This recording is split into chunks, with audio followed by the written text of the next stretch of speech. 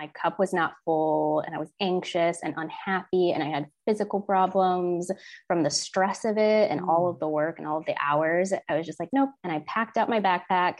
I left for a couple of weeks, went to Vietnam and Bali, and had this little awakening overseas where I thought, I'm going to change my life. Whoa. Wait, how did you decide to do that? I mean, that's very adventurous, very cool. What was that like? What did you discover there about yourself? I discovered that I hadn't been living with intention. I hadn't been taking the time to break out of the escape habits that I had encapsulated myself with, like watching TV all the time, being in digital devices, working all the time, eating, drinking, these escape habits and sleeping. I wasn't taking the time to lift myself up out of those and be like, what do I want out of my life?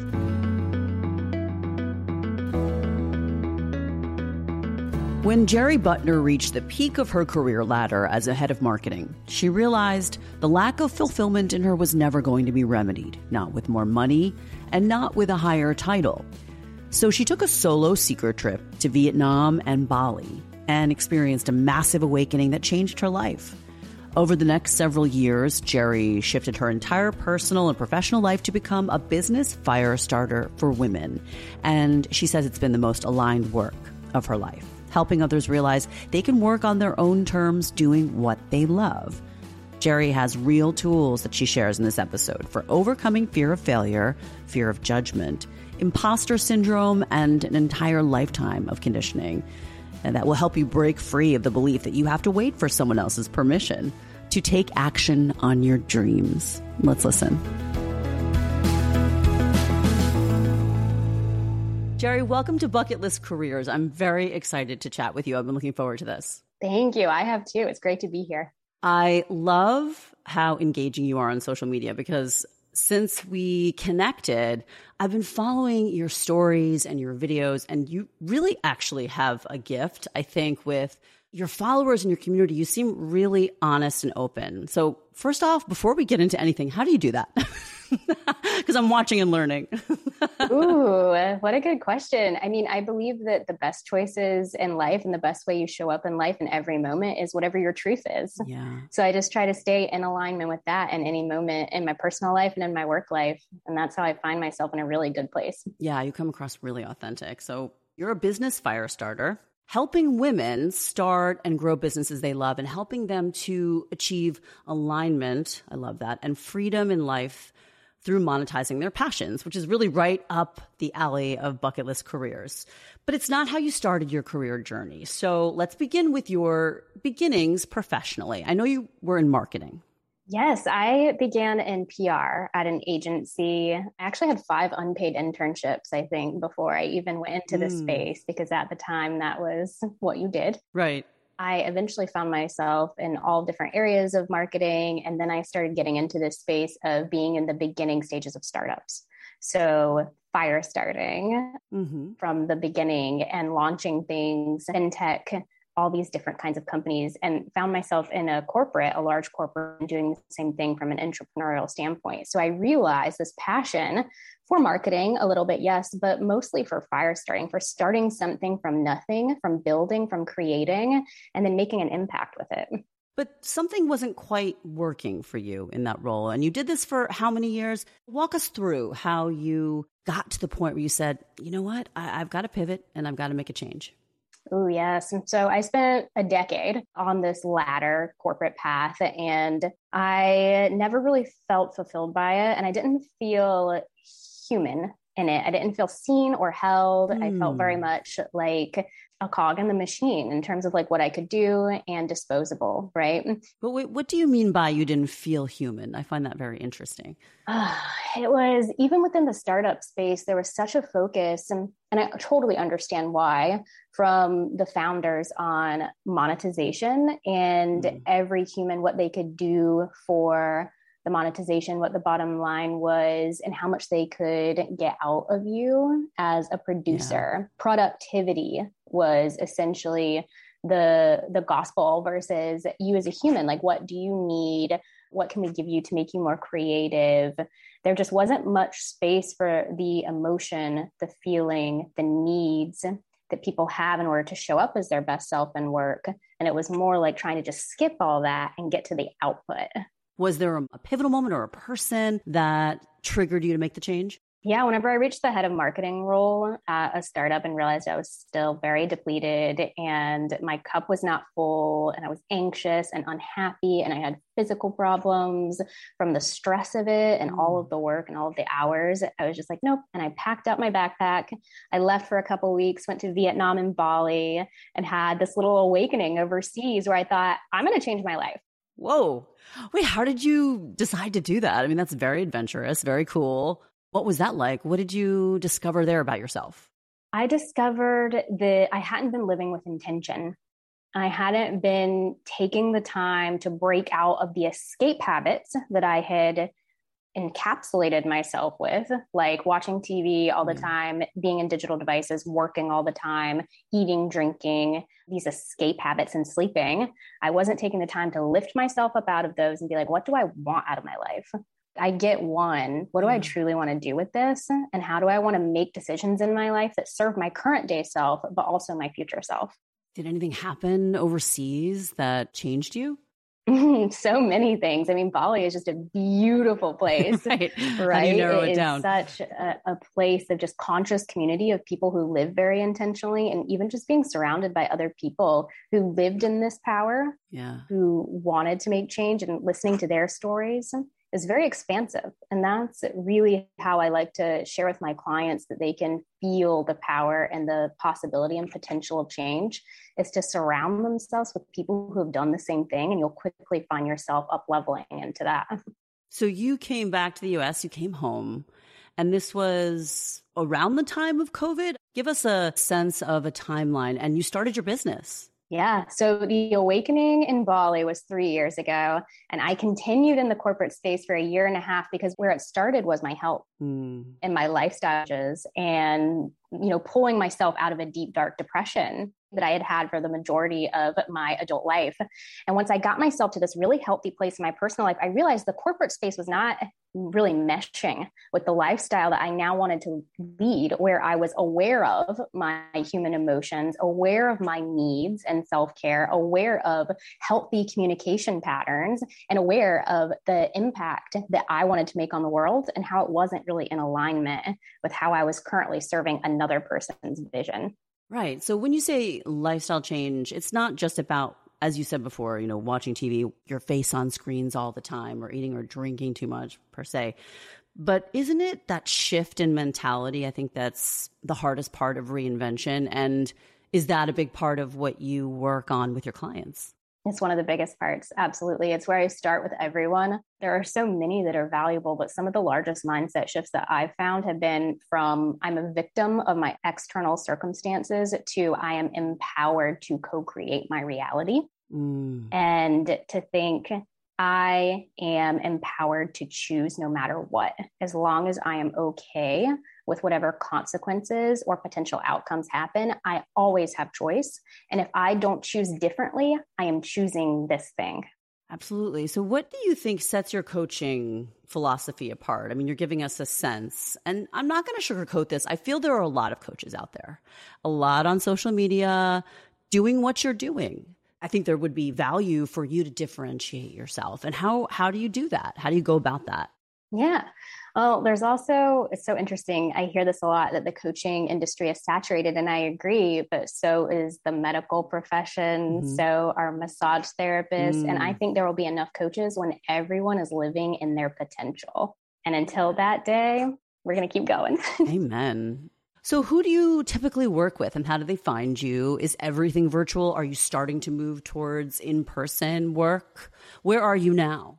Yeah, the way that I am working with people now is I really focus on women who are looking to get into a service-based business. So I help people essentially monetize a skill set that they already have pretty quickly, within 3 months, because I don't think it has to be overcomplicated. That is one of the differentiating areas of my coaching, is that it doesn't have to be complex. It doesn't have to be a full-blown singular strategy. A lot of people will be like, this is the way to do it. Only do it this way. This is the marketing strategy. strategy that works, but I help you find the custom and unique marketing approach and offering and pricing approach that works for you and the life that you actually want.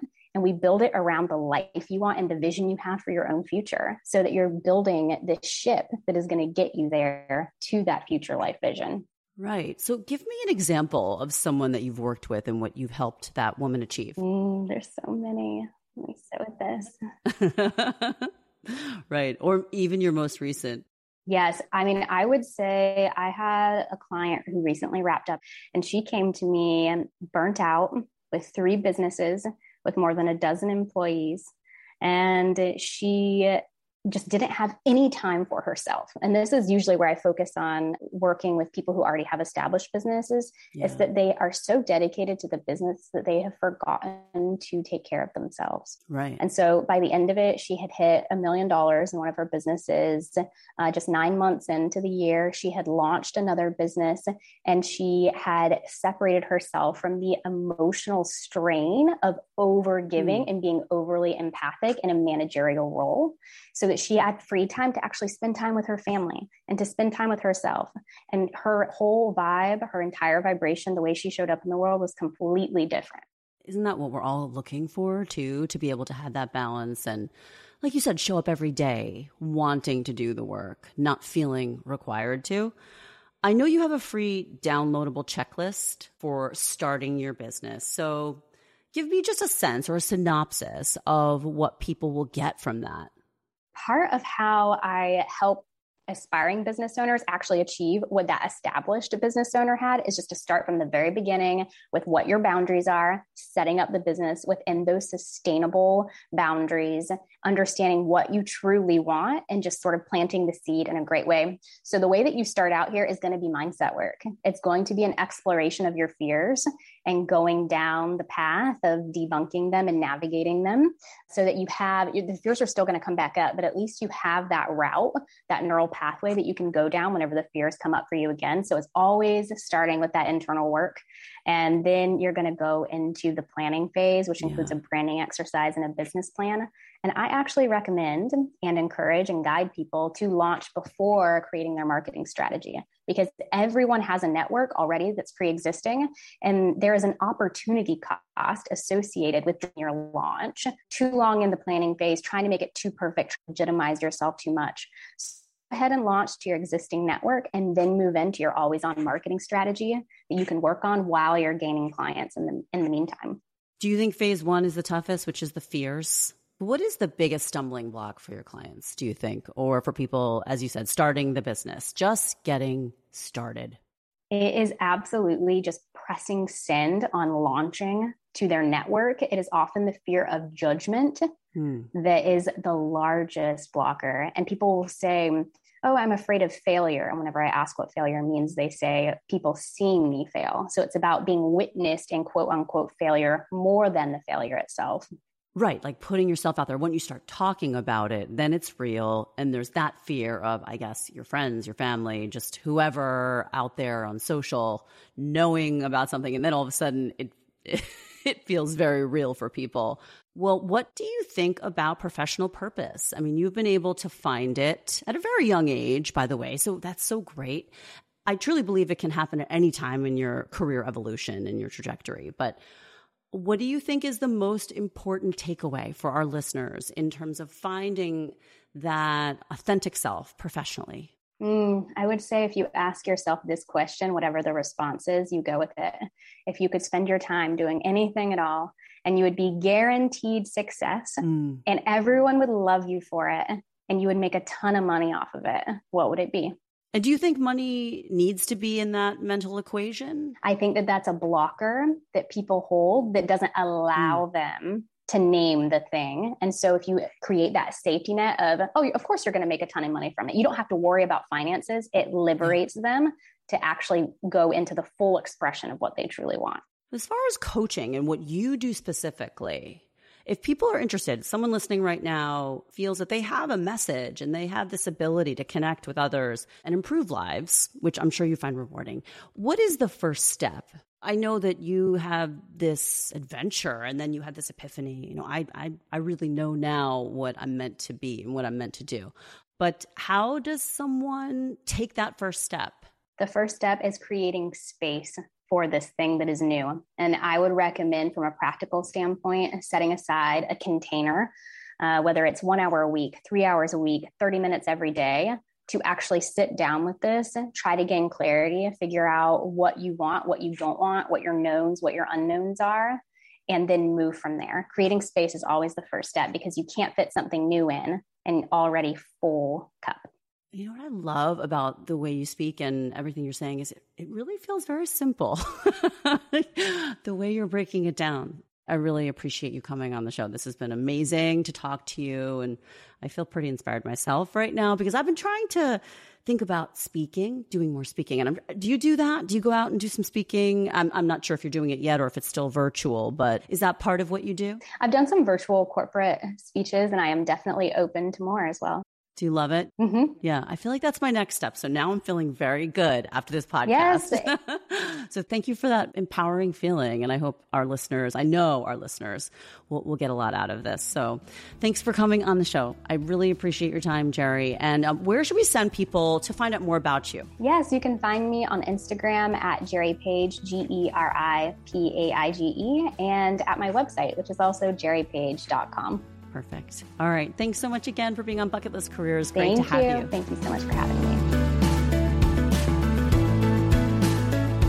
So to wrap this episode, I thought I would give you a few more of her takeaways. Since we have a coach here, we should definitely get just a little more wisdom from Geri. Start with your vision above all else. Don't let any of your butts enter the picture before you have clarity on the life you want. Number 2, release perfectionism. That's a big one for me. All you need to know in order to make progress is the next step that's in front of you. And then when that's complete, the next step after that.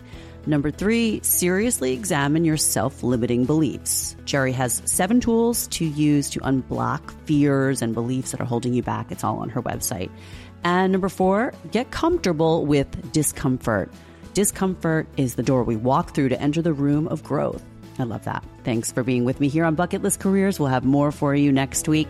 Be well.